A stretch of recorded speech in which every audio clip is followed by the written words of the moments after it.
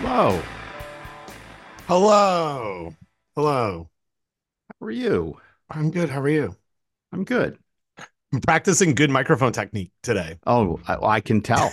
I, I'm very, I had to adjust it. It's right by my mouth. It is pointed directionally at where I'm talking from, which would be my mouth.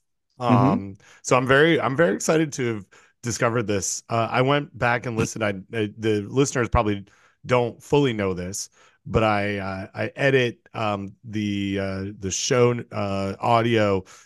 Sometimes I do it kind of slow, like we record and then I don't do it for a while. And then my New Year's resolution is to post stuff as soon as we get done. So it starts with today. But I listened to a couple of shows ago where I discovered how poorly my microphone technique has been for like 100 shows. Oh, And yeah, it was it's I don't know. I don't know what I was doing. So well, and I apologize because I really should have I should have called you out because you did, yes. I'm listening to 100% of these shows once, Yes, right. Yes. all the way through. In the yeah, in the real time. Yeah. Yeah. I almost texted you a couple minutes ago and said, "Hey, do you have a heart out?" And the reason why is I don't know if you know this, Don, but Mm. I'm very much into hockey. Oh, I also you're a department head. I figured it was probably even No, odds whether it was going to be department head or hockey related. it's hockey related. So this time of year, I'm sure for those who've listened to the show for a while, I've mentioned this to you in the past, but I'll remind you because we don't talk about it every show, but annually there's a international World Junior Hockey Championship tournament that happens over the holidays. Mm. That is a big viewing appointment viewing situation for not only my family but for a lot of Canadians and our Hmm. friend Michelle Daniluk. Hmm. Um, uh, and so the quarterfinals, the tournament is being played in Sweden this year. Hmm. The quarterfinals are happening today. There's four quarterfinal games. Canada just finished playing Czechia. Chechnya. I think there's an N in there. No. That's a No? different country. Oh, Chechnya. shoot. Yeah. So the Czech Republic is what we used to call it, but now it is known as Czechia. That is and Okay. I will, yeah, I have learned this Mm. because, the, really because the World Junior Hockey Championship has told me all about it. And it is, I know about many countries in the world that are hockey playing countries because of listening to hockey games. So anyway, what according to the Wikipedia page, the Czech Republic, which is also known as Czechia. Yep. So yes, also was historically known as Bohemia, which I've never referred Oh, to it as that. You know, yeah. um, so we played, we the Canadians, my country, You and your played, family. me and my family. We were out on the ice. It's a little bit cold. I'm just coming off, a little sweaty. Uh we lost the game with 11 seconds to go. So Oh, so I no. I started constructing a text to you at 10:53 a.m. here Mm. on Hmm. Tuesday, January 2nd, Hmm. and it said along the lines of, "Hey, do you have a heart out because this hockey game is about to go into overtime?" And before I could hit send, because Oh, no, it I didn't. started, Oh, Don, I started typing that with 23 seconds left in the game, and I oh, thought it's no. 2-2. It's been 2-2 for Oh, the no. majority of the game. And before I could hit send, a puck went off of one of our defensemen into the net. 11 Mm. seconds to go. Game's over. So, Oh, man. it, so here's the thing. I don't know if I know you're not into the sports ball world, but I know Kristen really is. And Yeah, but not junior hockey. no. But you have a little bit of homework today. So I'm I'm a little bit relieved that this is over because I Okay. invest a lot of time into it and it's all Oh, hmm. good. it's all good when it's vacation holiday time. But I'm back to we're like the university's open. I'm back to work. I'm recording Yeah, podcasts with you. yeah, yeah. And had we gone to a semifinal game, that would have been on Thursday this week, and it would have been either at 8:30 in the morning or 1:30 in the afternoon, because I've done my homework, right? I've looked at Hmm. all this stuff. Yep, yep. And I've got my whole day is planned on January 4th. Like, and it didn't Oh, involve right. watching a hockey game for 2.5 Yeah, yeah, hours. yeah. And then had we gone to the finals, that would have been at 1:30 on Friday. And I got two things going on at 2 o'clock and one at 4 o'clock on Friday that also were like a part of my schedule. And so I don't have to reschedule those things So what you're now. saying is you'll happily push a podcast with me, For but by 10 other things minutes. on Yeah. other things not as Other things. much. Yeah, well, but for you, I would have said, hey, can you push by 15 minutes? Because overtime's only Mm-hmm. 10 minutes. Mm-hmm. Um, and then there would have been a shootout. So maybe it would have been 20 minutes, because my 10 Right. minutes is 20 minutes, right? Well, it's fine. Uh, yeah. Here's the thing, Ben. I settled in. I was on time today. Oh, you I were settled in. early. I was early, right? But because here's the thing. I could. What I said I was going to do is I was going to stretch my legs. I was going to get soda, and then there was some, or not a soda, carbonated water. Um, and then I had some dog food came, so I was just like puttering around doing house stuff. Yeah. And then I was going to settle in a few minutes early and maybe do some emails, or at least clean things up on my computer or on my physical desk here. And I didn't really do too much of that. I did take some stuff off my desk and throw it into a box on the floor, which is counts as straightening up.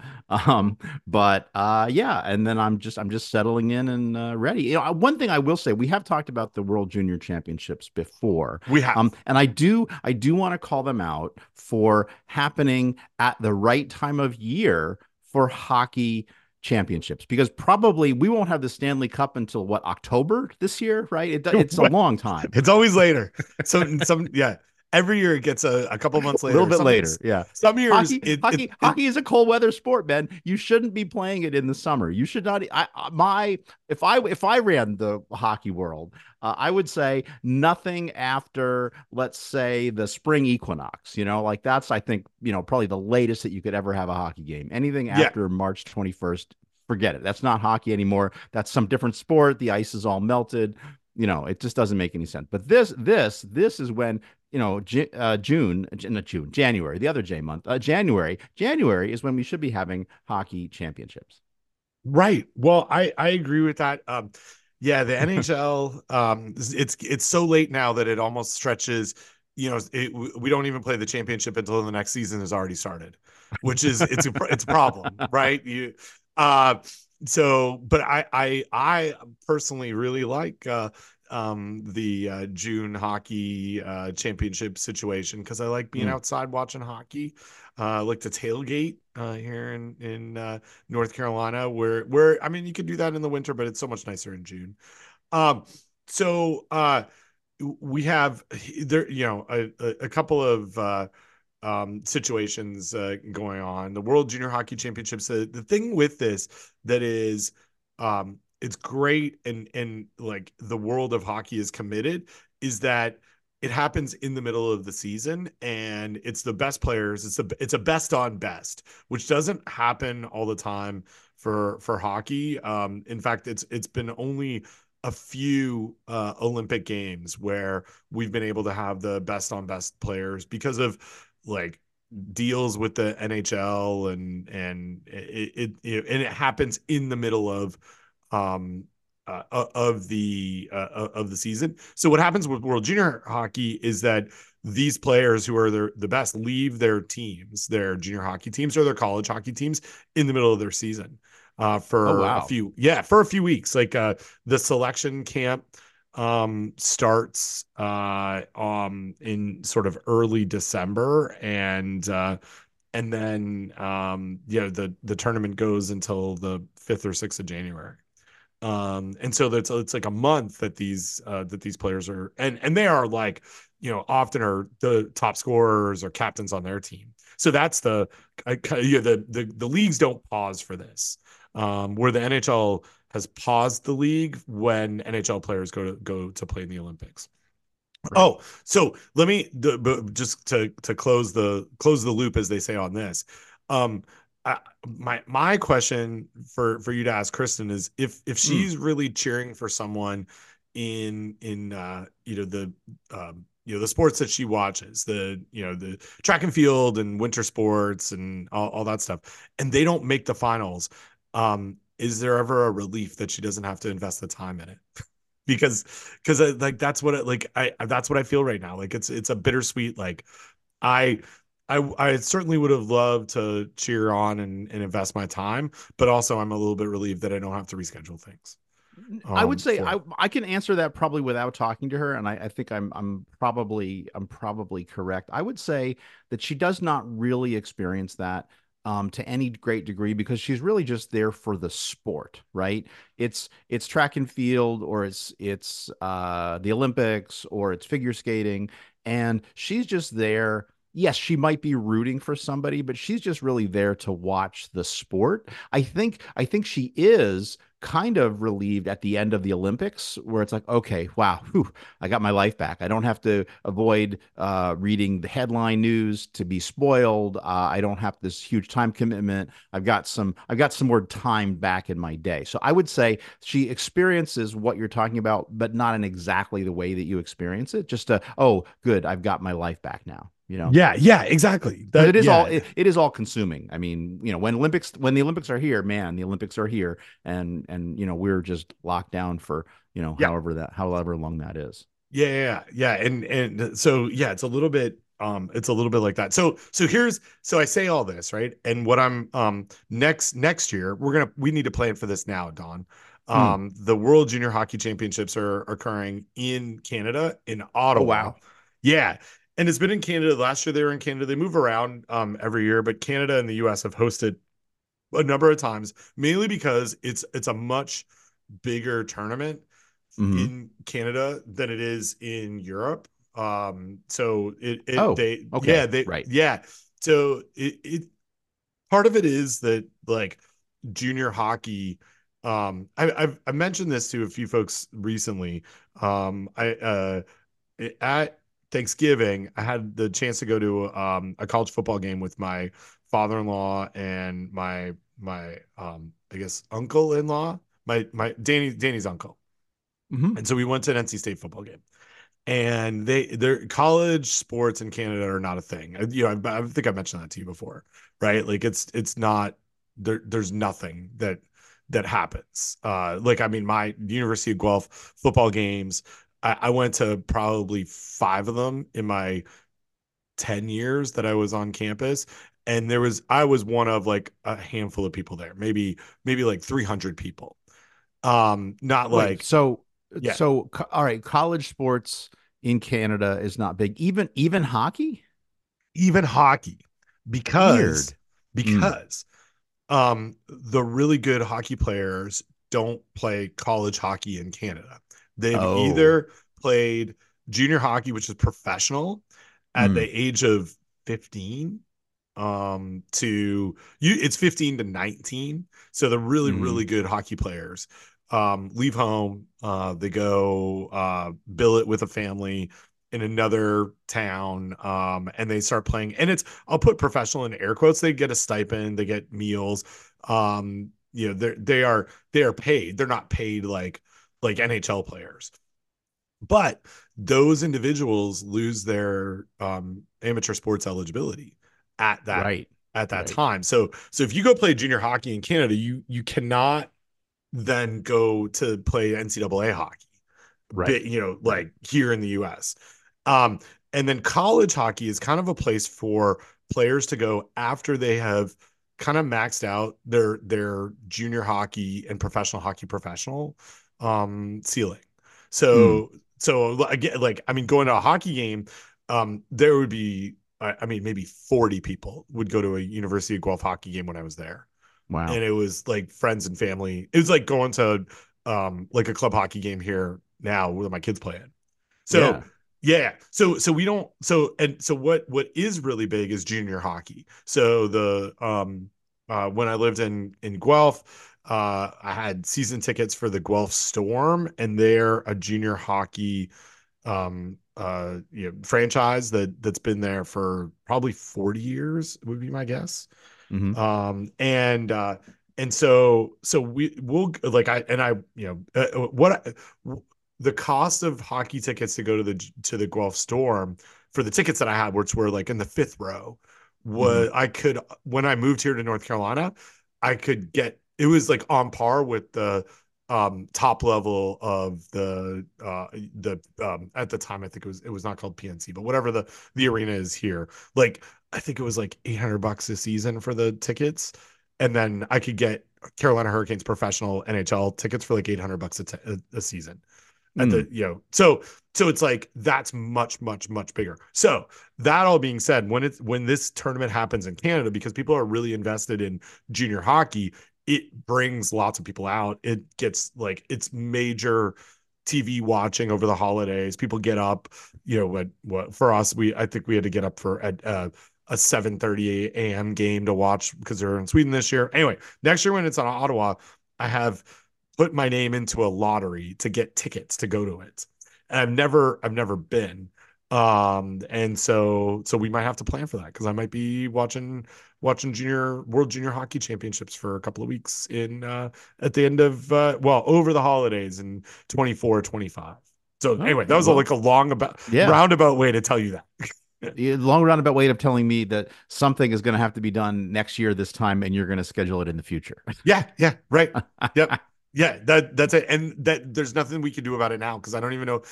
I'm a little bit just like almost texting you, hey, we might have to push this, and then the game is over by the time I hit send on that text. I may not even get tickets, and it might be a moot point. But yeah, it's like a big, I don't know, it's like a big part of my nostalgia and growing up is watching this game. Like I remember watching with my grandparents like when I was probably 6 or 7 years old. I used to spend a couple of weeks with them over the holidays, and when the tournament was in Europe, it was this like, okay, let's get up at sometimes like if it's in Russia, it would be at like 4 o'clock in the morning. Canada would play, and so we're up and everybody's eating breakfast in front of the TV watching these hockey games that are happening, in Europe. So anyway, that's that's what I've been that's what I did this morning. That's what I've been doing all holiday. Cool. Um, so I have some stuff. I did you what's did you have any food safety things happen to you over over the holidays? Well, I there was something, but it's for Risky or Not, and I have Oh, not put okay. it into the sheet yet. We'll And save it for the show. yeah, save it for the show, right? We did get some really interesting feedback over the break about an outbreak in the UK that's going on right now. We did also get some comments about a not a very well written extension fact sheet from our colleague Michelle Daniluk, which we may or may not want to discuss. And then I had meant to talk about this on the last show. And I just forgot. But again, I am absolutely loving um, the food section by Hannah Raskin, Oh yeah. which you introduced me to. I read it as soon as it comes out. I try to read it that same day, and she has just an outstanding article. With the headline "Vegan Meat Company Claws Its Way Forward," and it is a roller coaster of an article, and I thought it would be fun to talk about because it is somewhat related. It's certainly related to the food industry, and somewhat related to food safety, or at least entrepreneurs in the food industry, which is an audience that you and I interact with on a regular basis. And so those are kind of the things that are top of mind for me to talk about today. Well, let's talk about the food section. So I missed this one. So tell me, I've now found the article from Hannah. Hmm. Former No Evil workers accuse North Carolina founders of skirting accountability. So what's going on here with No Evil? Oh, speaking of entrepreneurs, I'm getting a call from somebody that I've been working with over the holiday break with a Oh, food safety problem, but I am not going to take that call. So yeah, let me. I saved. Oh, I have this thing that is happening now, where I don't know what there is something that has changed in the way I often will, if I see an article that looks interesting, a web page and in a web article that looks interesting, I will print it as a PDF and put it in the Dropbox folder. And sometimes it does not print the entire article, and I can't quite figure out why. But yeah, so I've got, but anyway, now I've stalled long enough. I've got the article up, but let me talk about this. So first of all, this is, let's see. So, where do we start with this? Well, again, of course it talks about it opens up by talking about new restaurants in Asheville, which is of course always fun to talk about Asheville, which is like kind of like the I don't know the Haight-Ashbury of North Carolina. yes. Um, but yeah, so there was a something that so there was a company uh, called No Evil, and and this isn't talking about something that happened in 2022. Sorry, 2020. It was huge local news, but again, this didn't really make the national news at all. And so, this is a company that started as a retail outlet stand at the North Asheville Tailgate Market in 2014. And of course, this is a wonderful sort of success story for a company that's doing good things, right? They are, making meatless meat, and everybody loved them. But then all of a sudden, something very, very weird happened, which is that the company just suddenly closed up shop. And this is a company that was going great. It was the hottest trend of reading from the article, the hottest trend of 2017. And again, it's somebody talking about the amazing food that they're making. Um, and so what happened? So within a year, this company, No Evil, grows its retail outlet list from 200 stores in the Southeast to 1,200 stores across the country. So again, just to get the time frame right, they're a retail stand in 2014. They grow, they get onto 200 stores in the Southeast. Now they're in 1,200 stores across the country. They're hiring workers. They by late spring of 2019, the product is showcased at the first plant-based food expo in New York City. They're in 5,000 stores nationwide. Everybody is loving them. Again, other stuff is going on around the same time. Burger King is selling Impossible burgers, Impossible Whoppers made with the Impossible Burger. Again, that's not related to this, but again, it's part of this whole snowball effect with these plant-based meats. Um, and so let's see. Okay, and I'm reading from the article again. Around the same time, Danielle Keeter came across an ad for a production job at No Evil Foods, which had just moved into a leased 16,000 square foot production facility in Weaverville, north of Asheville. And again, this company is growing like crazy. They need to hire people, and so again, they hire these people. There's this person who's interviewed for the story. Danielle Keeter is a vegetarian, but then becomes a vegan, and again is all in on this kind of thing. But then let's see. Yeah, so she was so fond of her coworkers and the free vegan snack station that she persuaded her partner to apply for a job there too. Over time, though, she began to suspect that the business wasn't run like other places where she'd worked, and not in a good way. For one thing, a pair of colleagues had been fired, they claimed, without warning. At that point in 2019, No Evil didn't have a formal disciplinary procedures, but it just sort of is a family-like atmosphere, open door policies. But again, not really anybody there in charge of HR. Um, Yeah. So again, another Huh. person, a longtime vegan, is so impressed that he gives up his sales position at a or a sales position at a senior living facility, and he goes to work for hourly wage. But again, he begins to notice that things are a little weird. And this is the one of the first things that caught my attention. Workers wear ski goggles for eye protection. And then this same person's also worried about plunging his hands into a cleaning solution so corrosive that it burned holes in his gloves. Oh, that's not good. Um, That's so not good at yeah, all. it's not good, Ben, and it just kind of goes downhill from there.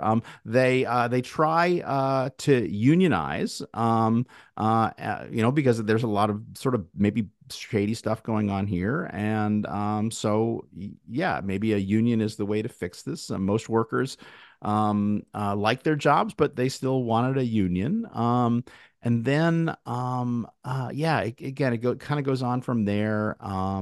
You find some other relevant stuff.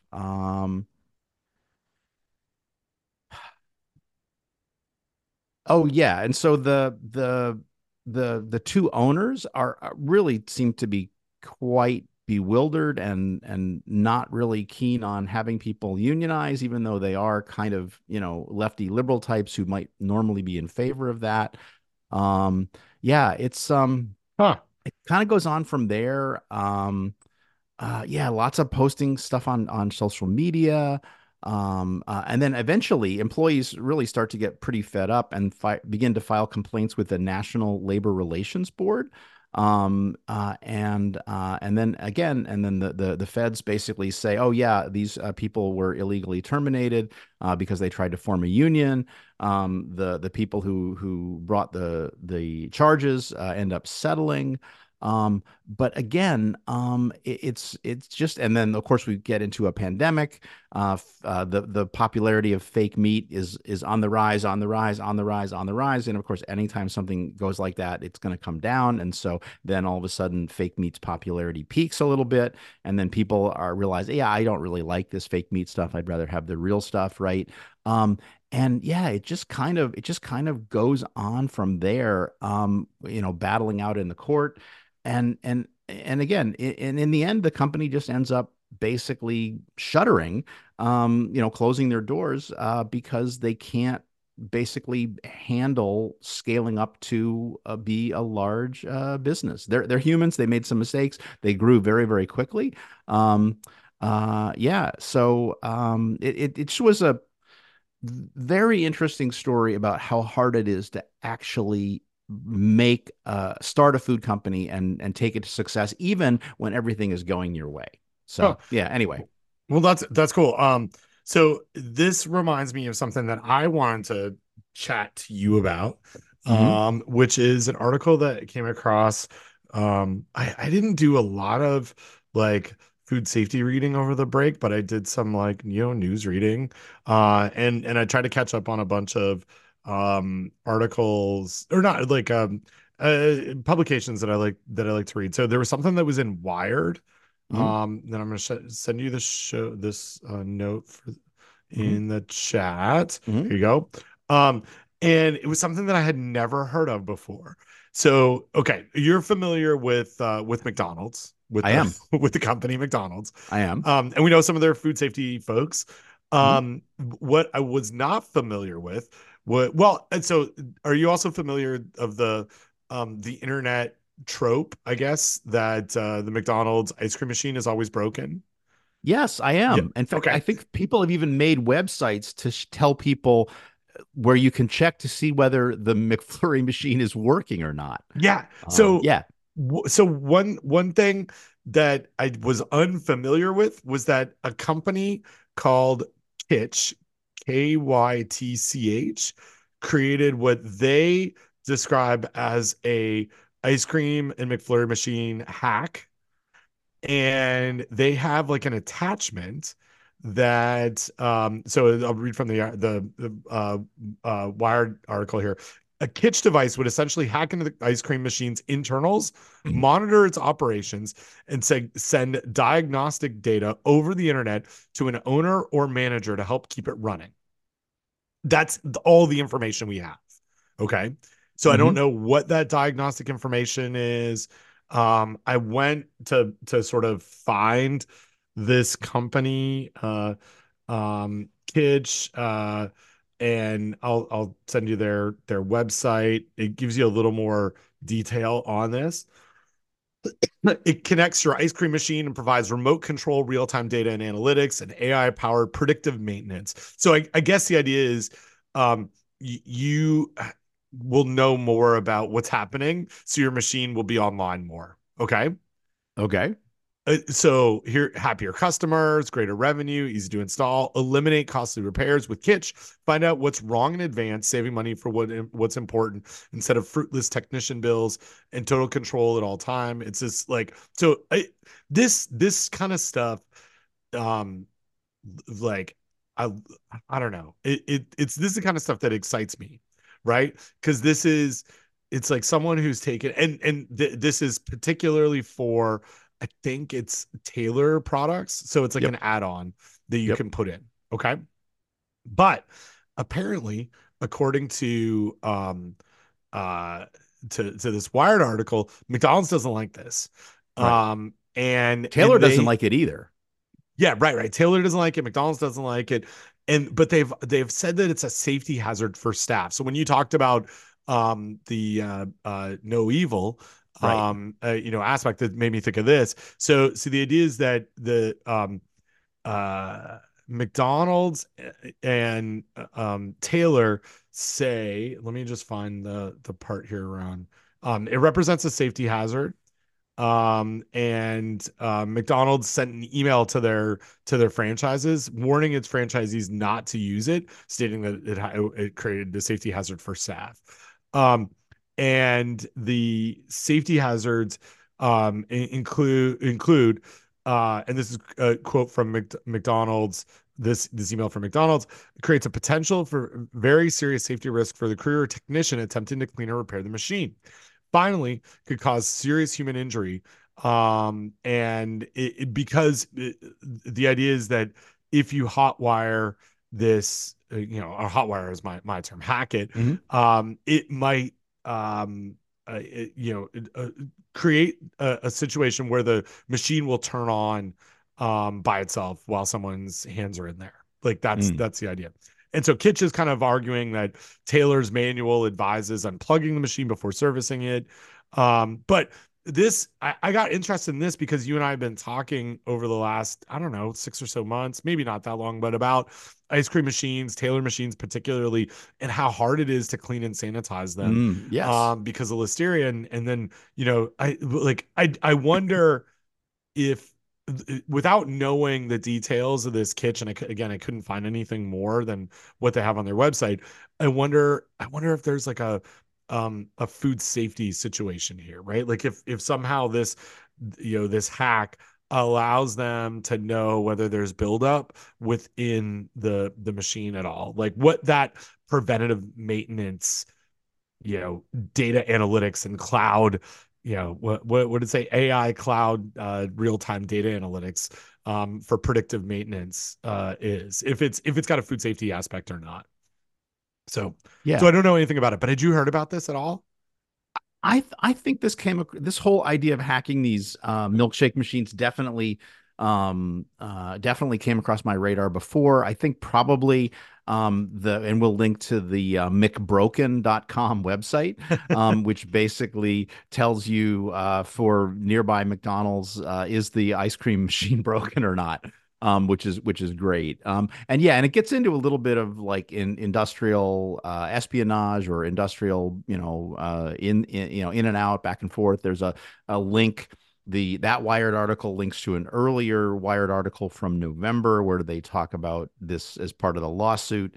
They've got court documents that have been released showing that, well, Taylor actually views Kitsch as a business threat, and what they want to do is they want to basically copy the Kitsch device,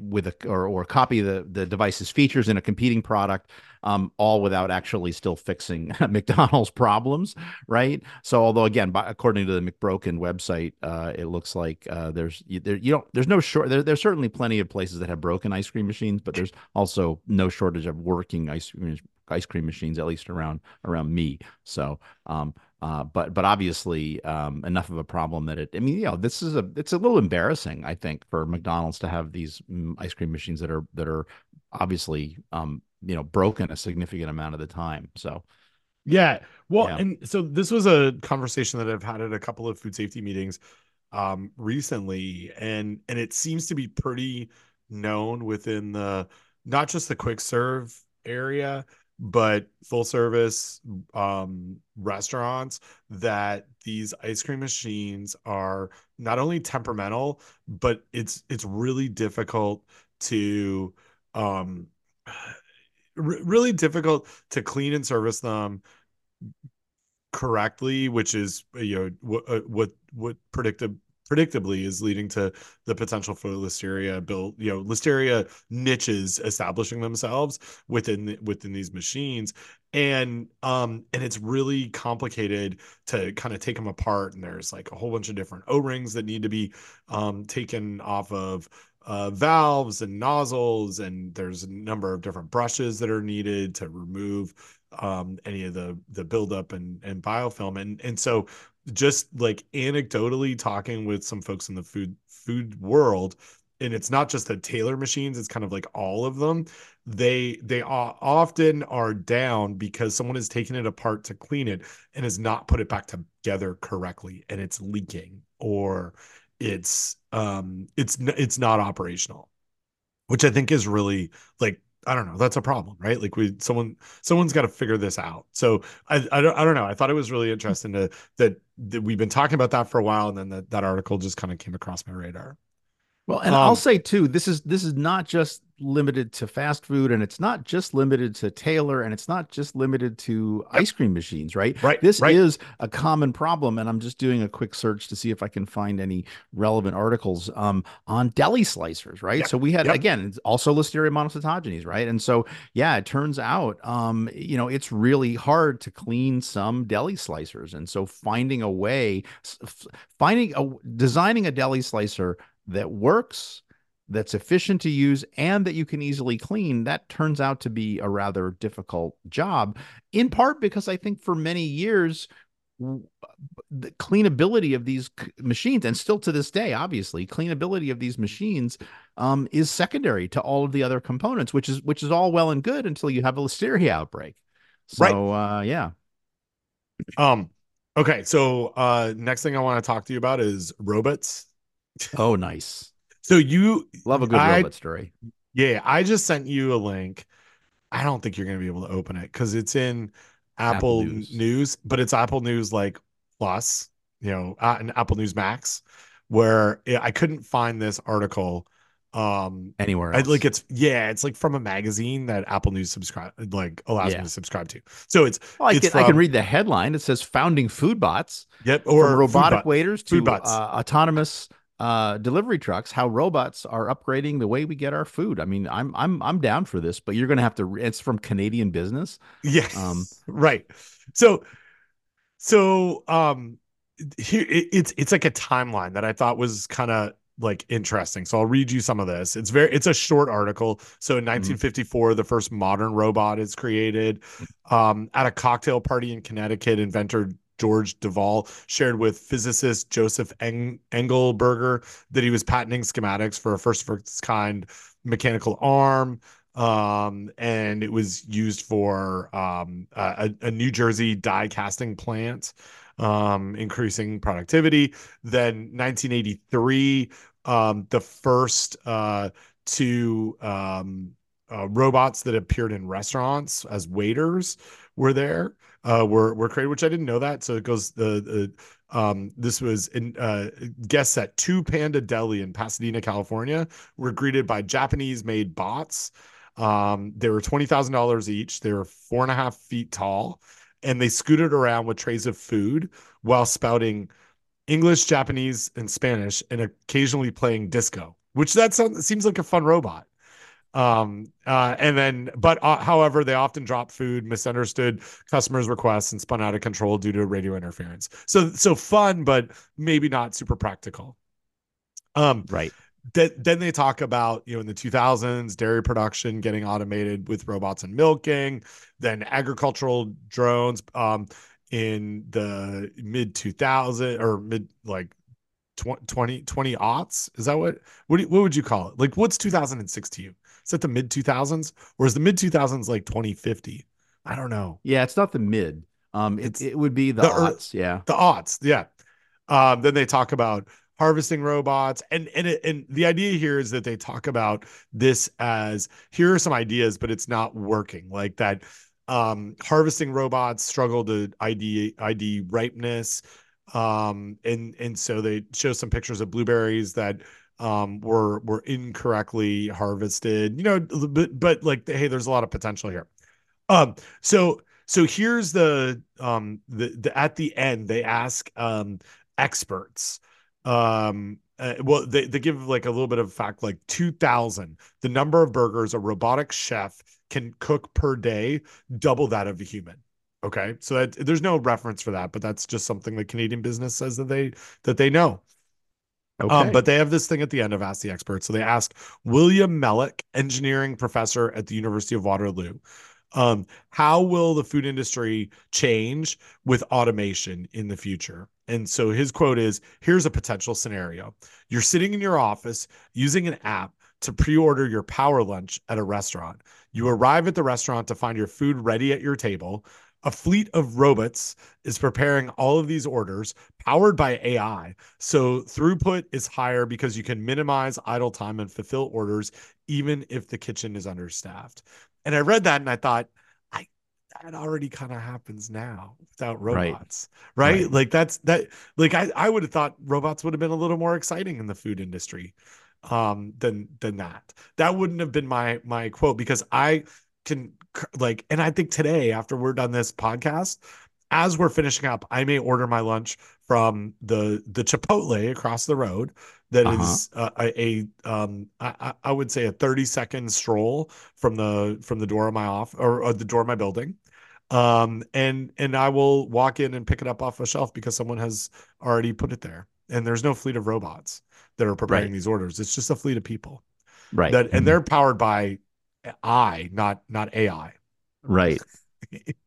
So, but anyway, robots. It's a topic for us on this podcast a lot, and um, I feel like something's gonna happen. We've talked about the food code and cleaning and sanitizing, and not having a manager or present on site if something's fully automated. I think we'll get there at some point relatively soon, but I was underwhelmed by this article of what robots could be doing in the food industry.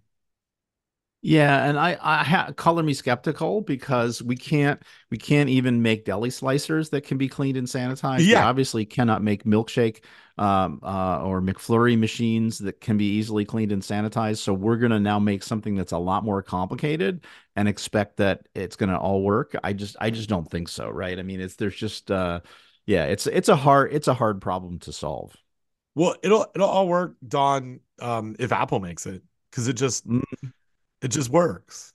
Yeah, except when it doesn't. I mean, yeah, I'm still not going to go back to using a Windows machine, but I would really like it if my headphones, my AirPods Max would actually connect reliably, and that Siri would actually dictate reliably, which it doesn't, and so that is a frustration that just is like a pebble in my shoe every single day. I was complaining about this to my wife. Yesterday, I guess, probably, or maybe even this morning. Yeah, yesterday, I think it was. And I got to try maybe using my fancy podcast microphone if I'm going to dictate to my computer, Oh, because under certain yeah. circumstances it works just fine. Dictating to my phone almost always works fine. It's just sometimes and I don't know, I have too many Bluetooth devices, right? Because I have got my keyboard, which is Bluetooth. I've got my trackpad, which is Bluetooth. And I've got my headphones, which are Bluetooth, and then and I've got a couple of different AirPods I've got my little ones and my big ones, and they're also connecting to my phone. And they sometimes things get confused, but it doesn't. It seems like asking your computer, this very fancy computer with this wonderful Apple Silicon that runs so fast, asking it to connect to three different Bluetooth devices does not seem like I'm asking all that much, Right. for them to connect reliably. But it's not there yet. But anyway, maybe again, and it's a yeah, it seems to be different whether I'm talking to Microsoft Word or whether I'm talking to BB Edit, some bare bones text editor. Or whether I'm talking to a window on a web page. Yeah. All of Yeah. that seems to behave differently.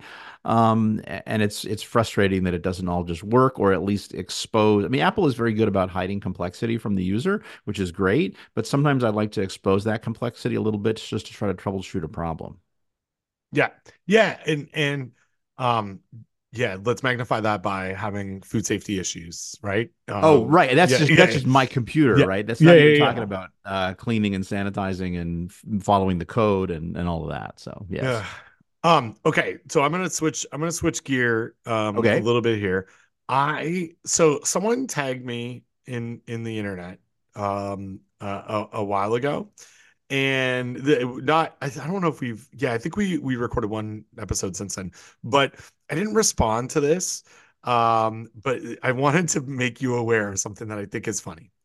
Okay. Okay, so I'm sending you a Twitter status, and back in June, um, you and I talked a little bit about the Daily Harvest outbreak, and that there was a paper that came out on Terraflower. We can I can't remember what episode it was in, but we Right. can find that episode.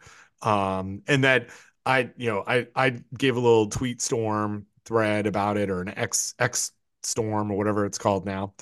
And then 6 months later, someone who I don't know, but tweets at me every once in a while, related to Daily Harvest. I don't know if it's someone who is impacted by this outbreak, but just on that thread, sent this sent a really interesting tweet to us. It says, "Thoughts on this question mark?" An email from an exponent scientist to the lead scientist on the study you so much you like so much, with the Daily Harvest attorneys CC'd. Then there's your name in this email.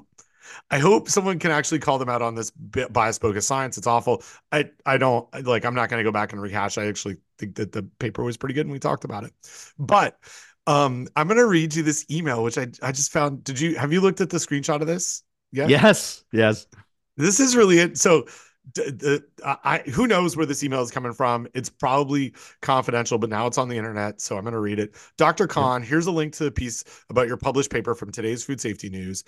The two commentaries, which are complimentary of the research, are from respected food safety faculty members. Don Schaffner is an extension food safety specialist at Rutgers, and I have respect for him both as a researcher and risk communicator. That's nice, Don. It's good. Yeah. I've known Don since the early 1980s. I don't know Ben Chapman as well. He is at NC State and is a food safety risk communicator. Together, these two have a podcast on food safety, and they send a link to Food Safety Talk. This issue may become a topic for them, so you may be contacted by them, because we don't really contact anybody. Um, we've dealt with both as opposing experts on litigation, and this is my favorite part of this email. Yeah. I love this. Don is always balanced Always in his balance. dealings, while Ben, which just intimating that I'm not balanced, Yep. because it You're doesn't say, skewed. yep, I'm skewed. Well, Ben tends to skew towards consumer anti-business opinions. With best Whoa. regards, Arthur Miller. I'm anti-business, Don. That's Yeah. what I learned from the internet today. Yeah, Art's a good guy. I met Art first when he worked at USDA ARS in Winmore. He worked with Bob Buchanan and Dick Whiting. He was one of that team of people leading modeling efforts. And yeah, and Art's a good guy. I appreciate the kind words, Art. Thank you if you're hearing this. But yeah, I yeah, yeah, I thanks to Laura for sharing this. Yeah, right, right. But so, you know what was weird about this for me?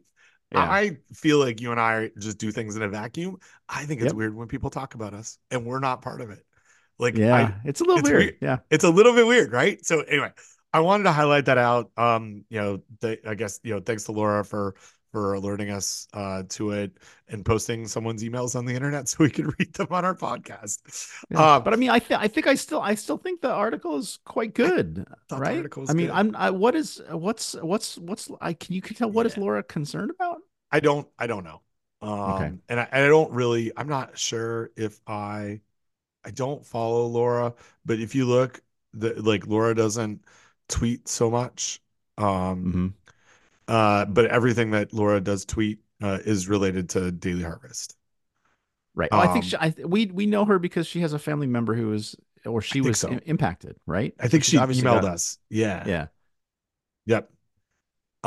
So anyway, yeah, that was it was it's been in my today's like cleanup follow up, right? For food safety talk. Like that Yeah. was something that I remembered that I wanted to talk, just Well, and send so you and let you actually, know. just so since we're talking about this, she also posts another message.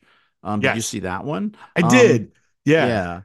Yeah. So this is Adam, who's the chief legal officer from Daily Harvest, writing to Dr. Khan, who's the lead author on the manuscript, I think.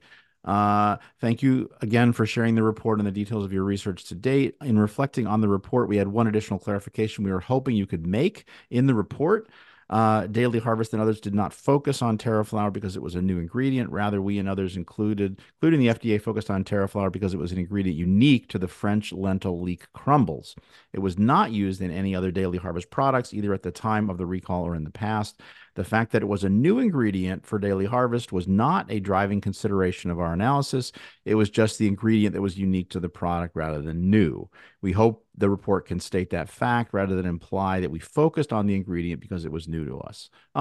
Yeah, I mean, I don't, I don't, I don't think there's a problem. I mean, it is, yeah, and I think I do get what Laura is going after here. It's like why oh shoot, I lost the now I lost the tweet thread. But I think she's concerned and again, I think it comes down to like what how, do people understand or what is people's perception on how research is done and do people communicate behind the scenes when they're doing research and the answer is yes. But then the Yeah. question is, well, when does that cross the line? And I think what she's saying is, oh, it's kind of highly suspect that a lawyer from Daily Harvest is contacting scientists funded by the FDA who are writing this research, writing on this, who are writing this research article. So I think I think I get her point, right? Yeah.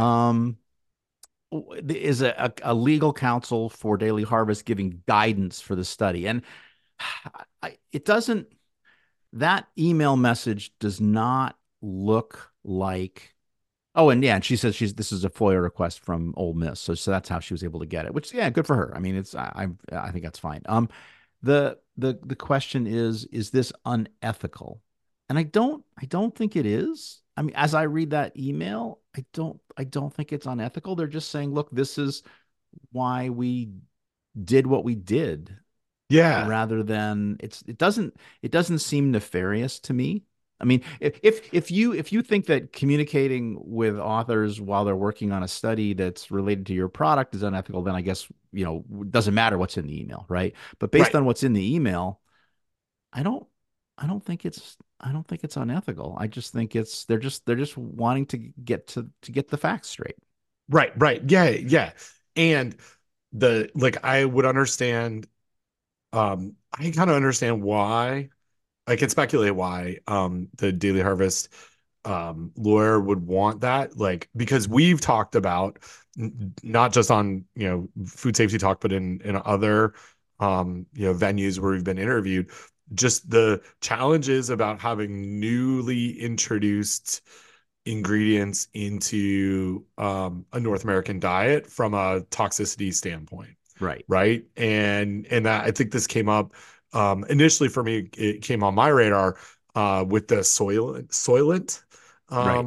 the issues about people with their watery poops.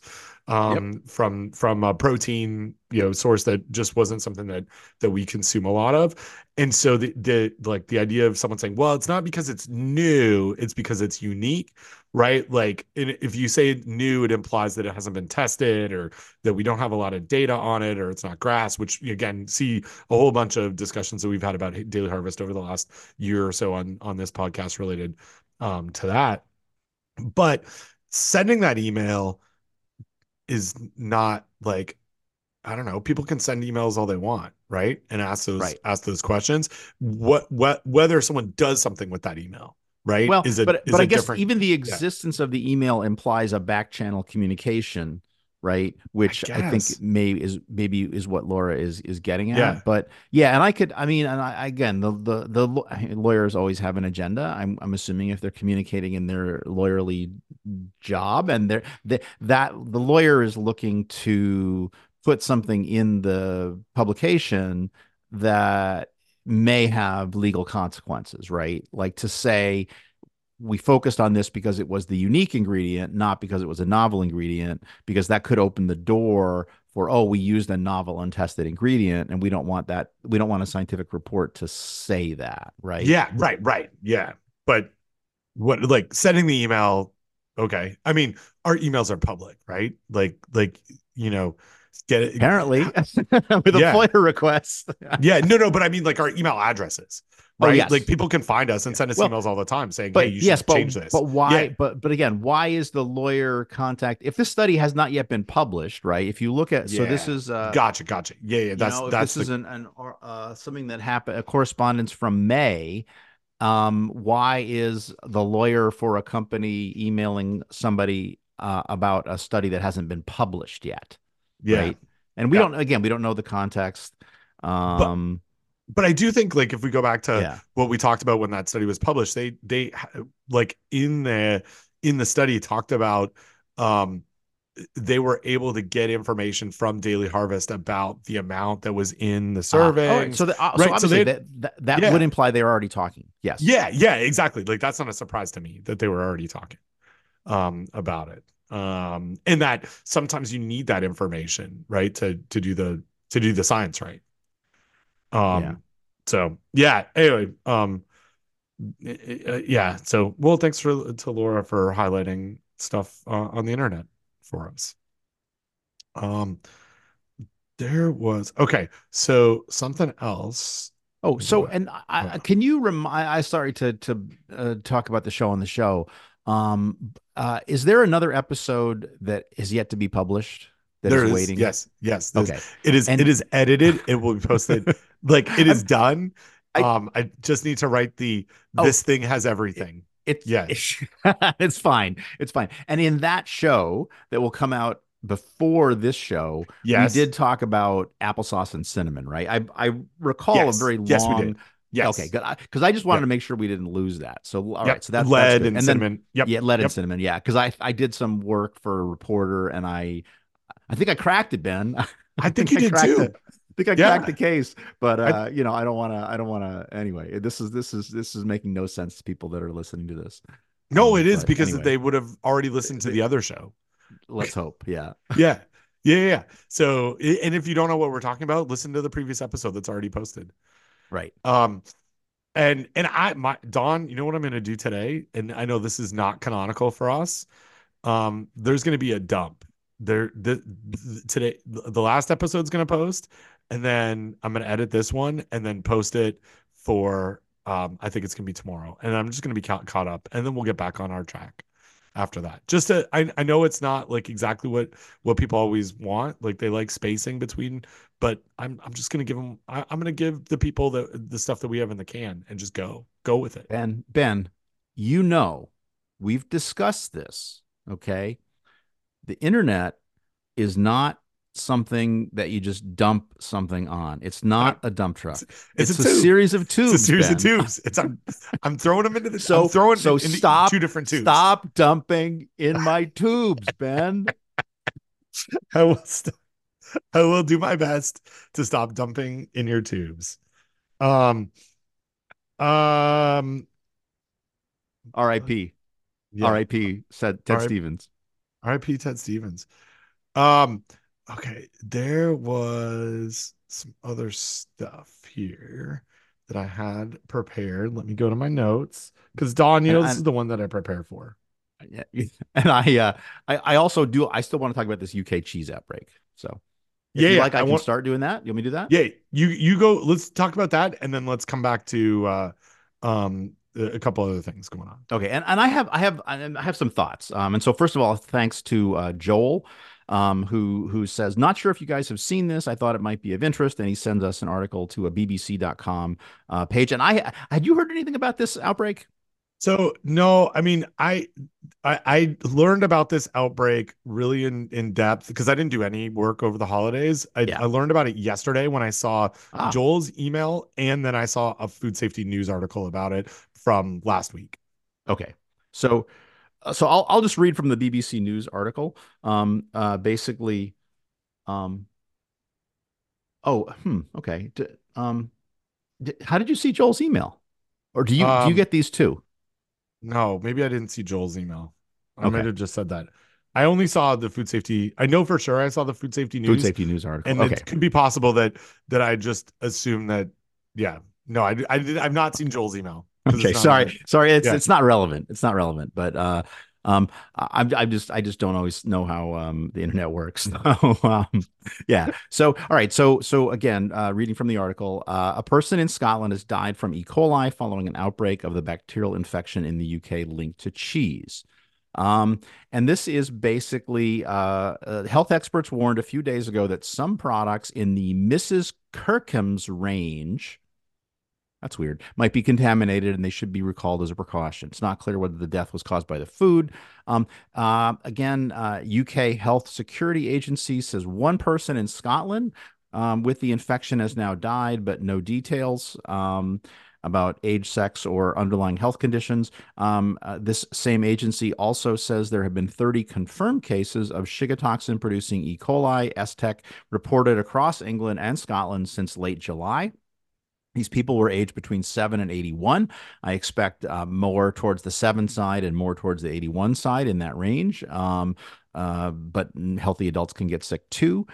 15% of the cases, well, I'm not sure if that's the 15% of these cases, but again, in 15% of cases, you can get a hemolytic uremic syndrome. There are 5 different cheeses recalled: Mrs. Kirkham's mild and creamy Lancashire, Mrs. Kirkham's tasty Lancashire, mature Lancashire, smoked Lancashire, and number one Waitrose and Partners Farmhouse Kirkland's Lancashire cheese. And again, there's the usual advice. If you have diarrhea, don't make people sick with it. Wash your hands with soap and water. Use a bleach-based product on clean. It's yeah, fine, not whatever. It's helpful. just unhelpful. Like, what's going on here? They're not Don't eat traveling for this cheese. Christmas. Yeah, don't eat That's this the cheese. Right, that exactly. And if if you you have want. eaten the cheese, yeah, Yeah, yeah. Um, yeah. in a statement, Preston-based Mrs. Kirkham said it had been made aware of the Aztec outbreak. This is what I want your thoughts on. A spokesperson said, consumer safety is our top priority, and Oh, we will not take any risk no when risk. it comes to protecting the health of our customers. We are working closely with relevant authorities whilst I love a good whilst the Yeah. situation is developing, and we've taken a precautionary decision to recall and withdraw all of our cheese from the market. We are assured that our local authority have not identified any issues or concerns with our manufacturing process. Furthermore, all the early tests carried out by government laboratories on our cheese have come back negative. See. What is not clear from this article is this is raw milk cheese. Yep. Yep. Now And let me just do a quick search. I don't think the word, oh yes, no, withdrawn. No, the word raw is there, but only as a component of the word withdraw. So if you do a little bit more Googling of these particular cheeses, these are raw milk cheeses. So this company is doing everything within its power to stop people from getting sick, except pasteurizing its milk. Yep. And So, they're yeah, and I it's a mean, soft cheese too, yeah, right? it's a Like soft it's cheese. It's not. yeah. Yeah. When we'll find a good review article on cheeses and Estex, but Yeah, they make raw milk cheeses, and they proudly make raw milk cheeses. I'll see if I can find some stuff. I can't find it there. Yeah, yes. Nestled in the beautiful village of Goosenarg, Goosenard. overlooking Beacon Fell, we have been farming and producing our award-winning raw milk Lancashire cheese since 1978. Now the last raw milk Lancashire cheesemakers in the world. Well, Oh, let's maybe hope not. not for long, because I mean, Maybe, you yeah. know, Yeah, maybe they won't. Maybe there'll be none. Maybe this is the dodo. This is an and extinction. and here's the Yeah. thing. I love the fact that this small company exists. I love that they're making cheese. I'm not super keen on the fact that they're making raw milk cheese that's not a multi-month aged hard cheese. It's a risky product to make. Yep. And if you're going to do that, there doesn't it doesn't seem to be a it seems to be very difficult to make raw milk cheese like this, and do it without incident. Again, they've never had a problem since 1978 as far as we know. But I'm it's a risky product. It's a Yep. risky Yep. product. Do you want to take a tour of this of the facility? Because Sure. so I've sent you a link. Okay. I would like you to scroll down to the bottom of this link. So this is from the our story part. Yes. Yes. You're gonna enjoy some of this, I think. Yeah. I Um, think, and I think this is the, thank you for finding this. This is the web page that I should have bookmarked. But yes, so I'm looking at the story of the world's only remaining raw milk Lancashire cheesemaker. yep. But okay, so scroll down to the bottom and there's a section that says, "But what defines traditional?" Okay. Okay. We thought we Yep. put together an account of the cheesemaking day. I just want to highlight too, Don, Mm. not my favorite font that they use here. And I know that you appreciate a good kern. Hmm. Um, and the G really bothers me in Yeah. this. Yeah. Okay, so What we should figure out what this font is. So never yes. and never use it again. Okay. So at the bottom here, I want you to you'll see two arrows. There's a forward and a back. Yep. Don't worry about the first one, traditional. I'll answer it for you. We thought we put together an account of the cheese making day with Graham, who takes us through the process. So now you can find out for yourself. We hope you enjoy the reading. And this is from Graham Kirkham, third generation cheesemaker, son of Mrs. Kirkham of Mrs. Kirkham's Cheese. Right. So go hit one to the right, and here I might identify some problems here for you. Okay. Okay. Quote, raw milk in the parlor.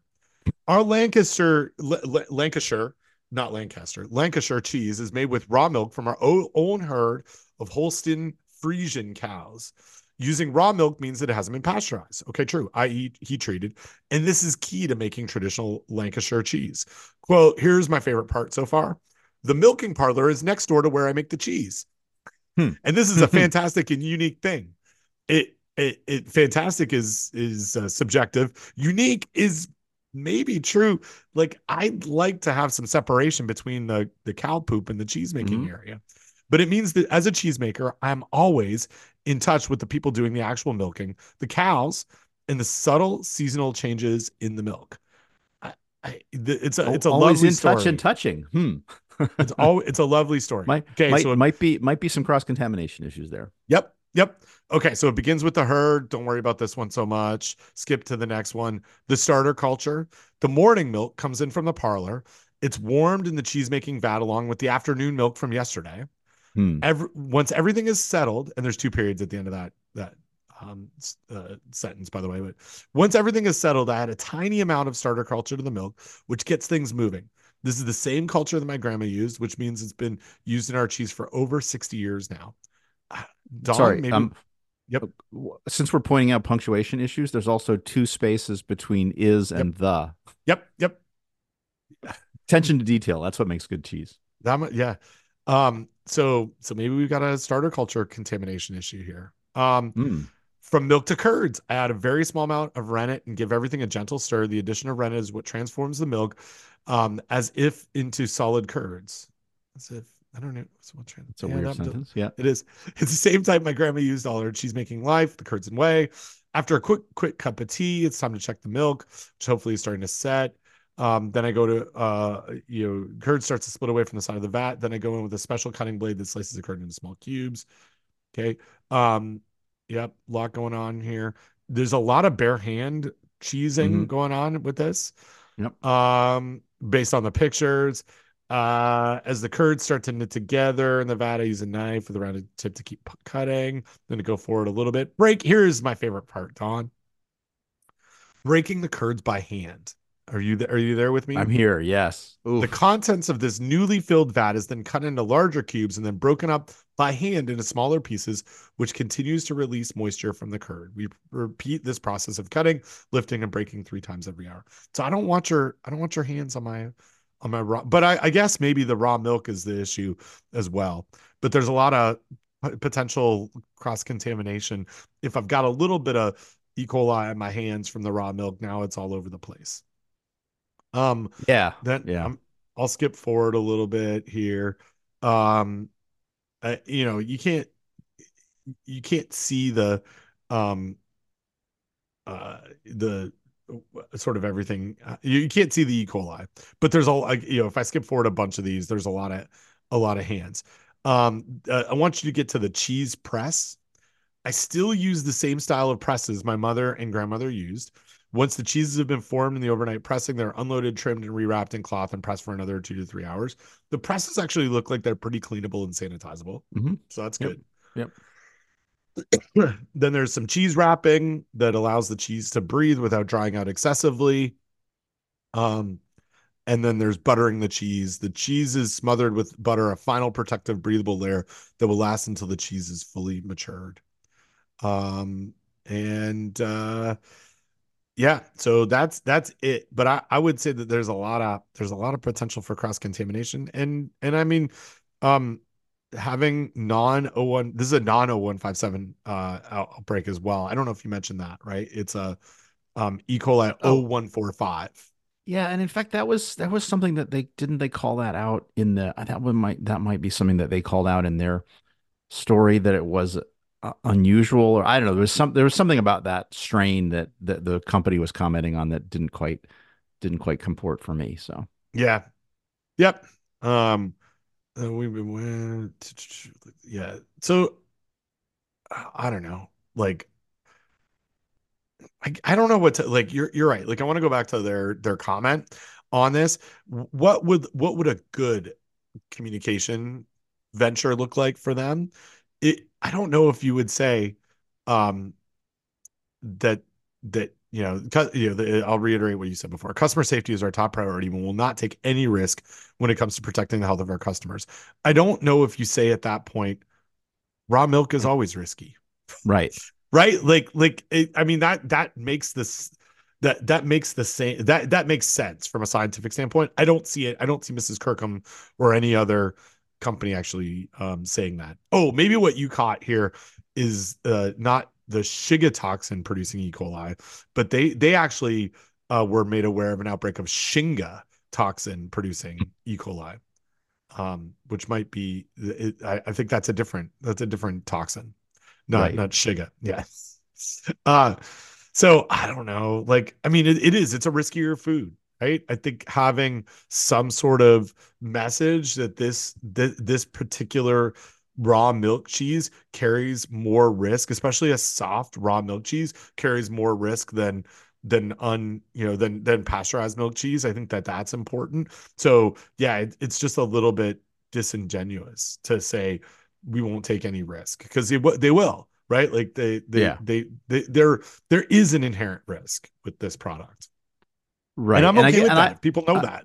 well, and I'd like to know more about the aging process, right? Like Right. what is it that how long does it age, and what do we know about? And I'm trying to find. It looks like there's a thesis or a dissertation from Oregon State on cheese safety parameters and aging for pathogens. But I would Yeah, I would like to know. I would be very interested to know just how long it's aged for and what the science would say about prediction of survival of Listeria or pathogenic E. coli in the cheese as it ages. Because I know, if you do a 60 or 90-day raw milk cheese, hard cheese aging process, it drives this concentration of O157H7 or Shiga producing E. coli down right significantly, quite Yep. significantly. Yep. Yeah. And our friend Dennis D'Amico has done, I don't know, you might have talked about this. Did you already link to this article that I'm going to send you? No. Behavior of different Shiga producing E. coli serotypes and various experimentally contaminated raw milk cheeses. Oh Dennis no, would very be, nice. Yeah, that's yeah, that's good. Dennis would be, yeah, he'd be the go-to guy on this. Oh, for sure. Um, yeah. So, yeah, so the aging process matters over time for this. And I think our friend Carl Custer has pointed this out, right? Like numerous times as well. So um yeah, yeah, tough. It's a weird one that's going on there. Um okay, there was so okay, I wanted to talk about a couple of things that happened to me over the holiday break around food safety, if I may, if I could Oh yeah, take sure. take Just let me before we just to close the loop on this. I did find the Wikipedia article about Lancashire cheese, and it says that it's aged from 1 to 24 months. Yeah, I hard, creamy to crumbly, depending on and pasteurized depending on variety. So yeah, it's crumbly Lancashire, tasty Lancashire. Let's see, tasty, creamy Lancashire. Let's see, creamy Lancashire. How long is the aging process? Because that's one of the ones that was impacted, right? yeah. Um, let's see, aging. One sec. Sorry, I thought this was going to be quick.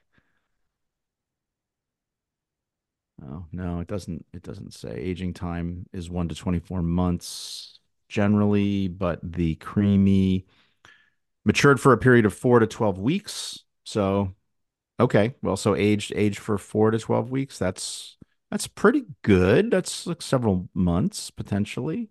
Yeah, I'd be very interested how long this cheese was aged. Yeah. Yeah, yeah. Tasty Um, Lancashire is 12 weeks to 24 months. Okay, that's good. Crumbly Lancashire. Yeah, yeah. Oh, see, yeah. And so Crumbly Lancashire is matured for only 6 to 8 weeks. So yeah, I don't know. I'd like some more information on the aging process. yeah. Yeah. Um, Okay, sorry. no, that's all right. So, couple of things. So I was in Canada for a good portion of the holiday break. I think I was there for like 10 days. And one like common topic that popped up was an outbreak that you and I had talked about right before in the last episode. But I'll send you a link to this food safety news article about it. It's kind of the most updated information um, about salmonella in cantaloupe but this sort of big salmonella outbreak that's happening here in the US and in Canada. So in Canada 164 lab confirmed patients and in the US 302 illnesses. Um, and so the reason why this came up is that like in my family, there was a whole bunch of folks that were talking about this outbreak, which doesn't always happen. Like this made the national news. And so there was a whole like there's a drop-in party that happened at my in-laws house on a couple of days before Christmas where someone brought a fruit tray and there was cantaloupe in it. And then Ooh, another family member was like, I'm not eating that cantaloupe. And I nope. was like, I think it's okay because like this outbreak's been identified as coming from this particular type of fresh cut cantaloupes that were Malakita and Rudy brands. And there's no production that's happening from that. Like they've been recalled. So it would be really surprising to me that that cantaloupe came from that. But then like the family member was like, I don't care. I'm not eating. I'm off cantaloupe now. I'm not eating I cantaloupe. Here's Yeah. the thing, Ben. That cantaloupe is just as risky as normal cantaloupe, Right. which Right. which is, again, and we've talked about this before. Cantaloupe is great, but and this is a salmonella outbreak, which is interesting. A lot of times it's listeria outbreak. But here's the thing, if I'm gonna have fresh cut fruit, I want to be the one that cuts it fresh. Yeah. I Yes. really don't. Again, nothing against our good friends in the food industry and in the retail industry in particular. I really don't like the idea of a supermarket cutting my cantaloupe for me. I understand why you would want to do it, but yeah, I'm just, and again, we've studied this in our lab. The inoculated cantaloupe that has been temperature abused looks just like the fresh stuff. And it looks good for a long time. And so I'm not a big fan of cut fruit anytime. Yeah. No, me too. But I think that the outbreak was not a factor in the right. Like, I mean, I shouldn't say it's not a factor. It's just like it's as risky as it always is. Right. Uh, Right. Yeah. I mean, what are the yeah, odds that this relative of yours or this friend of yours would have got sick from that cantaloupe? Um, no, no different than normal. right. No different than I normal. Yeah, mean, by all don't means, look. if avoid cantaloupe if you'd like. This cantaloupe was not implicated in the outbreak, right? I guess we Yeah, can say that, right? yeah, exactly, exactly. So then there was another thing, and it's not, this doesn't raise to the level of risky or not, but my someone brought because it's like a potluck, right? Like people bring food to the to a party, and someone brought shrimp, like a shrimp ring, and it was still frozen. So how you feeling? You're with me? You know what I'm talking about? Like a ring of shrimp that has like a little spot in the middle for some cocktail sauce that you would get like at a store. Have you seen this before? Yeah, I'm not sure I've ever heard it called a shrimp ring, but I know exactly what Oh, you mean. It's a bunch of shrimp arranged decoratively in a ring with some cocktail sauce in the middle. Yeah. I think it's yeah, I think it's called the shrimp ring. I think it's funny that you haven't heard that before.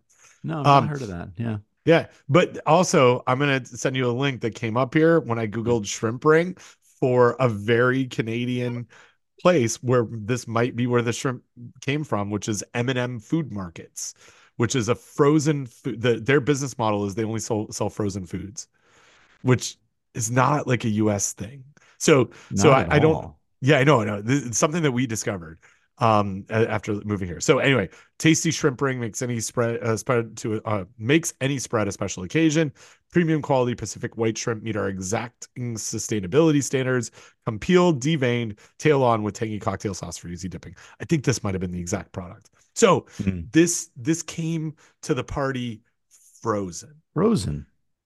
which it's not cool. It's still very frozen. And so I'm the food safety guy, right? Like in the family. Mm-hmm. And people know this. So I'm hanging out in the kitchen. Someone Mm-hmm. brings this shrimp ring. Yep. Everyone looks at me and is like, "Is it safe to eat this because it's frozen?" And I'm like, I don't understand the question. Like, why? What am I missing? What would be the risk? And they're like, well, it's not thawed. Can we eat it? I'm like, well, sure. And they're like, what if we left it on the counter to thaw it a little bit? And then there's this whole like secondary conversation that I'm not part of where I can hear because I'm just like I'm within earshot, but I'm not a party to this conversation. Uh-huh. Someone who's like, well, I don't want to leave this out on the counter with Ben here because he's like the food safety police. He's gonna make me do something with it if I leave it on the counter. Right. And I don't know what it would have been. And so I guess what you're supposed to do with this is you take it out of the freezer and you put it in the refrigerator and you let it thaw in the refrigerator. Okay. Right. Well, if you look at that web page that you sent to Yep. me and you click on cooking instructions, Oh, cooking. it Where is says that? defrost entire ring in Yes. package overnight in refrigerator. There you go. Yeah. Okay. So Do not microwave. Do not don't, refreeze. yeah. But so none of that. So now we've got a food safety emergency, right? We have this shrimp ring. It showed up, it showed up still frozen. Yep. And I'm now they're trying to You're in like figure charge. Yeah, well, but I'm not in charge. Like this is the thing. In fact, they're trying to do something which I'm not sure what it is without me knowing Oh, about it and because they're they trying. think it's a food safety concern. So what is it they're doing? I think they just wanted to leave it out on the counter for a little bit to thaw it, which if they had Which asked me, I would have been like totally is fine. fine. Yeah. Just The like the as long pro as we the eat this. problem with yeah, the problem with leaving it out on the counter a little bit is it's how long is this party? It's Well, not that's the gonna thing. Yeah. I'm concerned here the risk here, Ben. Well, I mean the shrimp are risky at some level, right? The Yes. risk here is biting into a Frozen gross shrimp. frozen shrimp. Yeah. Yeah. So anyway, I thought that was I thought that was funny. So then the other thing that happened also so we have our traditional Christmas dinner. What have I know we've talked a little bit about this. What did your non-secular Christmas dinner situation? What did you celebrate Christmas as a dinner kind of thing? What happens for you? Well, our tradition lately has been to spend Thanksgiving and as well as Christmas with my in-laws. And we do that on the way to visit my family. And we leave on Christmas Day. We drive up to my in-laws, and then we drive on to upstate New York, where we sit in our hotel room and have leftovers from earlier in the day. So that's our Christmas tradition. The food at my in-laws was catered, which has been Oh. the usual style. Um, but it's a catering company that has really gone downhill. And it Mm. was also, although all of my immediate family are of Swedish origin. The My brother-in-law is married to a woman of Italian heritage, and there are Italian traditional Christmases, and that has sort of ebbed over into this side of the family because there's also my wife's aunt was married to an Italian fellow, and they would do like the traditional, like, pasta, Italian style Christmas dinner. And so this was basically a bunch of Italian food. And it was pretty horrible. I mean, again, people have heard lots of bad things about this catering company. The chef quit or is sick, and they got a replacement chef, and that person's not very good. So it was pretty miserable. Lots of really good desserts. My wife made some great desserts. Her sister made some great desserts. We had what else did we? Oh, yeah. So basically, some mediocre main courses and some pretty good desserts. And then Well, and then yeah. when we went on to visit my family, we had Thai food, or not Thai food. We had Indian food, amongst other. And then also my sister-in-law on my brother's wife made chili one night, or I guess maybe my brother made. Anyway, we had chili one night, so not a lot of tradition going on here. No, so this is good. So, the way that things work, I guess for our family traditionally in Canada is that Thanksgiving, which is in October, Canadian Thanksgiving, as we like to refer to it here on this podcast, there's a turkey that is cooked, and then there's no celebration of U.S. Thanksgiving, and then you cook another turkey at Christmas. Christmas, right? Yeah. So the same Thanksgiving challenges exist at Christmas of like how do you thaw the turkey and do you have enough fridge space? And so how this is typically managed in in Port Hope, Ontario, for me growing up and in Toronto as well, is it's usually cold enough at Christmas that you leave a lot of food outside Outside, in the yeah. garage or on a deck covered. And so this week it was, or last week it was really, really warm. It was in the mid 40s. And overnight it was not dropping below like 40. So the the garage was warm. It was Mm, warmer, like, and you know, a garage is um not as it's insulated, right? So it, you know, it doesn't get all the heat from the house, but it gets a little bit, and it's certainly not outside. So I didn't take a thermometer out there, but there were definitely leftover foods that were um in the garage for longer than I would have wanted them to if they yep, were in my house. yep. Um, and so it was a little, and again, I got kind of dragged into this, not directly, but like similar to the emails that existed on the internet now, people talking about me while I'm there, about me being the food police and like, don't tell Ben that we're keeping food in the garage. Which was it was just a weird spot to be in. Well, So and it's just like, yeah, what we have often said, Ben, is like, we're here to help you do stuff safely, right? So it's yeah, not like, don't tell Ben we're keeping food in the garage. Let's talk to Ben so he can help us manage the risk that we are dealing with for storing food in the garage. And here's the thing, Ben. I've been thinking a lot about this risk assessor versus risk manager thing, which I always think about. And in this case, they're the risk managers. You're the risk assessor. They should come to you for advice, and then they can make whatever decision they want. Right. exactly. Yes. And I'm good. Like I will manage my own risks, right? Like if Right. you yeah, like it'll be relatively obvious based on my decision making and what I'm eating on how I'm going to handle this, but Yeah. I don't want to be like a food safety pariah Right. within the family. We Yeah. really don't want to be the food safety police. We No. just want to No. educate. Yeah, and like I'll police my own decision making. Right. I will be the Right. assessor and the manager for me, but For not your for own you. food. Yes. Yeah, Not yeah, for yeah, anybody exactly. else. Yeah. Not for anybody else. Yeah, yeah. So Yep. so anyway, there was that was both the cantaloupe, the shrimp, and then food in the garage were my like experiences. And yeah, but it's weird. It's weird having expertise in an area and knowing people for your entire life. Like they knew me before I had some expertise in this area. Yeah. Right. Yeah. Right. Yeah. Yep. And like what, well, like there's always like well, what makes you an expert in this? And it's like, well, I'm not, well, that's not even a discussion right now. Right. But I'm like held to this level, but also like, but really does he know? Because I've been doing this for the rest of for my whole life.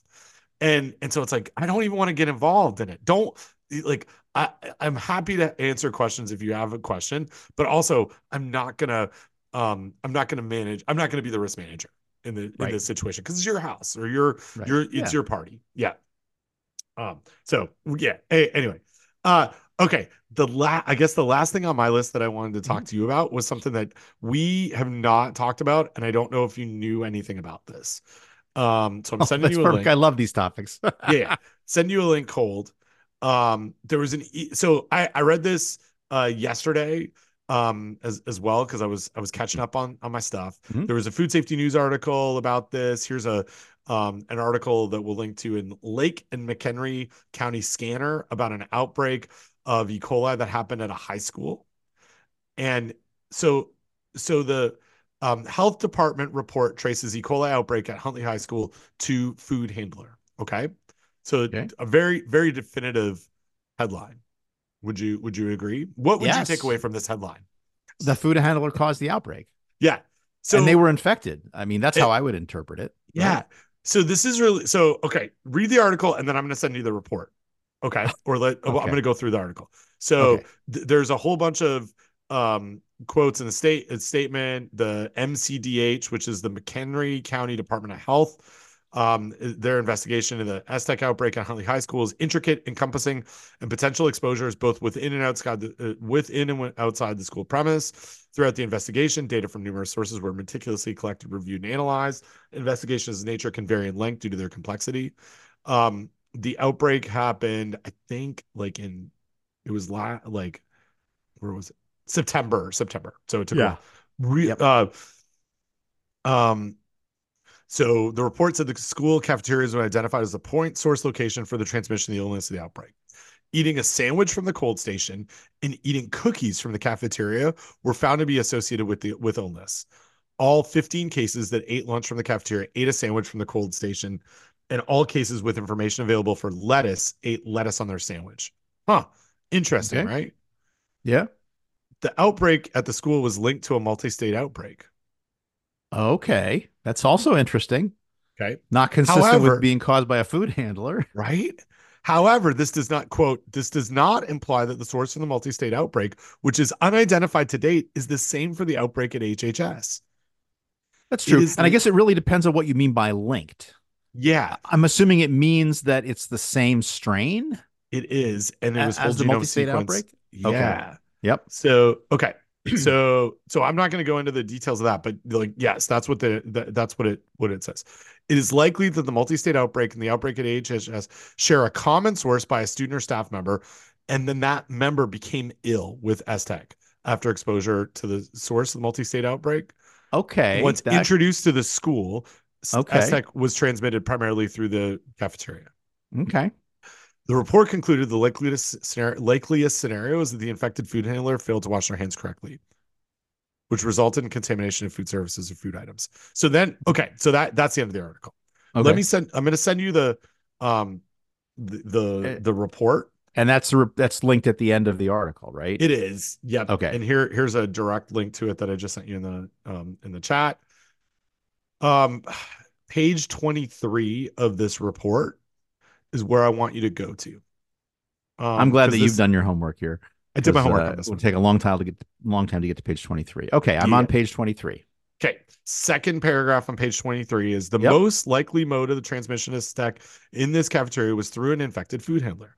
At the time of the investigation, a food handler that worked at both the cold sandwich station, providing garnishes, lettuce, and cheese to the sandwiches, and at the cookie station, was confirmed by PCR to have intermittently shedding STEC, Shiga toxin 2. Okay. Okay. The laboratory was unable to perform a culture of the stool specimen, which is indicative of an insufficient amount of pathogen present at the time of testing to culture. So they couldn't find it in the stool, but they found it by PCR. So they Okay. couldn't culture it. The food Okay. handler denied illness. Okay. However, since most infections are self-limiting and most individuals do not seek healthcare and or not tested, and since it has been documented that STEC can be shed for up to 62 days, it is likely that the food handler was previously mildly ill and did not associate this illness with the outbreak investigation. Since the shedding of the pathogen declines over time, is not unexpected that the culture could not be performed. Um, and so the reason why they think that it was improper hand washing, and I'm not gonna argue with this one, right? Like, so they say during observations of the food handling procedures at AHHS, two food handlers were observed failing to utilize a barrier to turn off the hand sink. This confirms that even in a kitchen with trained staff where hand washing is encouraged, a breakdown in technique can occur, particularly when staff are extremely busy or distracted by multitasking. True. This illness outbreak, the likeliest scenario is that the infected food handler failed to wash their hands correctly or thoroughly enough or frequently enough, which resulted in the contamination of either surfaces or food items in the cold sub sandwich station and the cookie station. This allowed transmission of the pathogen either through contact with surfaces, blah, blah, blah. I I think, like, I don't know. I read most of the 20 pages of this report, Mm-hmm. looked at some of the appendices cursorily. I think it could also have been the food. Could have been the Yeah. lettuce. Could Yep. also it's pretty unlikely that it's the cookie. There could have been some cross contamination that happened. Um that but I don't know. Like, it just seems like what caught my eye was the headline, right? Because I'm always interested. How do we know it was the food handler? And I Right. think that the information is it's there. Like, I could, if I was an expert witness on this, I could certainly argue both sides of this pretty Yep. easily. Agreed. And say more likely than not, it came from the lettuce or it came from the tomato. More likely than not, maybe the food handler themselves was ill because they were also ate the lettuce, right? Like, Exactly. at the same time. So, but this one, so if I like the I want to highlight the challenges in making broad statements in, I guess, reporting, because I don't like, I would say that the report itself does not rule out the food. They do say, um where was it here in their executive summary? Where was this? um no, I guess it's not the executive summary. Basically, it's that area. They're highlighting that they think it was from the from the food handler. And in their statement, that's what they say. But I don't know. Guess, like, I mean, I don't feel as confident in that it was could have been the food handler, could have been the food. Tough to say either way. Definitely an outbreak happened. How do you like not seeing someone if I saw people skipping hand washing, I think that's different. Or if there was like no bare hand, if there was bare hand contact with the food, which they don't mention that at all in the outbreak, then now I'm worried about it. But not seeing someone use a one use paper towel to turn the tap off, I just think is unlikely the case. Yeah, it For seems like a real stretch. And yeah, and so another thing that's interesting. So I'm looking at the report, the appendices to the report. I scrolled past it. Let me see if I can find it here and tell you which page I'm looking at here. It is all right. This is on page, I don't know what, because it's not numbered. Oh, page 110. The table 2, laboratory results for all cases. Um, they have 4 positive cultures from 4 of the infected individuals, and they have a WGS number, which is PNUSAE15, and then the last 4 digits are different. So the question is, what does that mean? Mm, And I'm not sure that you know the answer, I don't know right? what that is. Yeah. Um, so does that mean that these are all different sequences, right? And again, we don't know. Yeah, we don't have whole genome. So obviously, they were able to link this to other cases as part of the multi-state outbreak Yep. through the 4 positive stool cultures, which did not include the worker, right? Yep. 100%. Yep. So I'm, yeah, I'm just, And it was yeah, I'm only that they were shedding Shigatoxin 2, not that they were linked WGS to the national outbreak. right, right. Yep. They had, Yep. yeah, so unable to Uh, isolate a culture, Shiga toxin 2 positive, which is consistent with all the others. None of the other cases are Shiga toxin 1 positive. Most of them are Shiga toxin 2 positive, but yep. again, not all of them because again, not. But yeah, it's not. It's a weak. It's a weak. Like I said, you could argue Yep. both. It's not a strong case either way. Yeah. Yeah. Totally. But that's not what the headline says, right? Like the headline Right. is, yep, this report traced the E. coli outbreak. So how terrible is it for you to be that food handler, right? Oh, Like I that's what know. I That's think what I about. was thinking. Yeah. Yeah. Yeah. Yeah. Yeah. That's the one that I really kind of, yeah. So, yep, yep, yep. Yeah, and I would want to, yeah, I'd want to ask more questions like, tell me more about the multi-state outbreak. Tell me more about the window when people got sick. Tell me more about the food Yep. worker and when they might have had some symptoms. Yeah, it seems quite a stretch to pin it on poor hand washing. Yeah, yeah.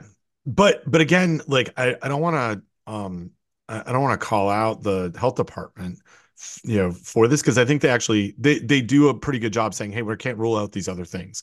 This is the thing that we think is the most likely, but that turns into another like it doesn't get translated very well in the coverage of the report. Yeah. Yeah, I So mean it is true that the report concluded that the likeliest scenario was that an infected food handler failed to wash their hands correctly, but yeah. I think yeah, I don't know. I mean, we just like to pretend that we're epidemiologists. Yeah, We're we're not not. actually epidemiologists, but this seems weak to me. Yep, yep. Agreed. I think that's a show. That's all I had in my in my preparation for this one. That's my show. Um, Well, that's good because I also did prepare a few things which we talked about. So yeah. I am also feel that we've covered everything that I wanted to cover. Well, good. All right. Well, I'll talk to you. I'll talk to you soon. Okay. Bye. Bye.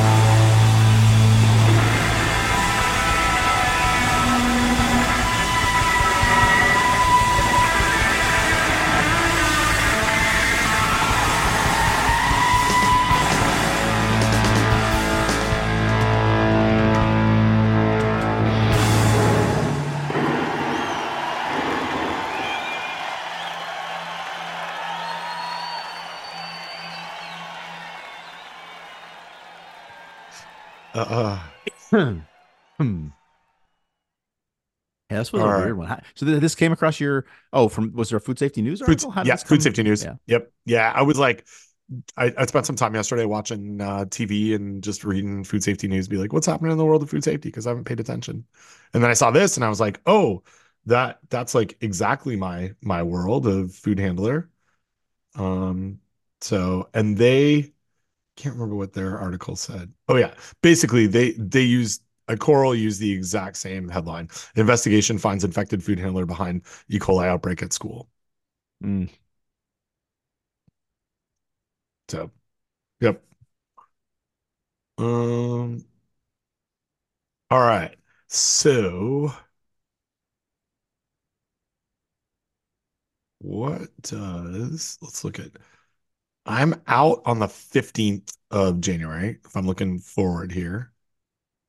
I'm gonna go, like, I am gonna go ahead and post. I edited stuff for the last episode. I'm gonna do this one too. So it'll be like the last episode will come out today. Today's episode will come out tomorrow, and then we're clear. Okay, you can post you can do all the I work to know. post it on Squarespace and then just delay True. Maybe I'll dropping, do right? that. Maybe I'll delay dropping it until Monday. Hey, it's your show. You do what you want. Yeah. I just want to get it done. Yeah, I So, understand. um, so okay, the week of that's not a good day. January 16th is not great. I've got I am here. The 17th and 18th are pretty good Mm. for me. We're hosting, I don't think I told you this. Um, Carmen Julian Cruz, who used to be she was the mayor of San Juan, Puerto Rico, right after Hurricane Maria, or when Hurricane Maria came through. She's coming to speak in here at NC State, and we're hosting her Cool. for 3 days. Yeah, and so she just started a nonprofit over the last year that focuses on like agriculture and sustainability and youth in trying to rebuild and revitalize Puerto Rico. Nice. And so yeah, so anyway, she's gonna be here the 17th, 18th, and 19th. I'm not hosting her for the whole time, but I could do like the let's see when does this look like? 10:30. I could do the afternoon of the 17th. I have a couple of meetings that make I would have to start at Oh, noon. yeah, I can't do that. Yeah. I could do the morning of the 18th before 11. So I have to give my very first lecture to an undergrad class Oh of gosh. the semester at 12 o'clock that day. Um, Yeah, you might want to and prep for that. I will prep for that. I'm really not looking forward to dealing with undergrads, but I have to because I'm the department chair, and I guess I could have told somebody else they were doing it. But the Maybe. person that usually teaches it is the former department chair who's in Mauritius, Oh, working on food safety. Um, you see the Richard fingers, um, yes. Yes. but it's fine. Yes. So I could do it. Earlier would be better. Earlier is awesome. Like, so, I mean, you tell me how early you want to do it. Um, If that's 8:30? okay. Yeah, Like, 8:30. yeah, 8:30 is great. Yep. Perfect. Let's do that. And then we can figure out risky or not Oh, we've got a tomorrow. risk you're not on the books. Oh yeah, Yeah, yeah, but tomorrow. we need to Yep. figure it out. Yeah, we can do it The tomorrow. next one. Yeah, we Yep, can figure that one out tomorrow yep, because we'll see how many we get done. yep. Cool. Okay. Awesome. I'll go ahead and edit this and post it.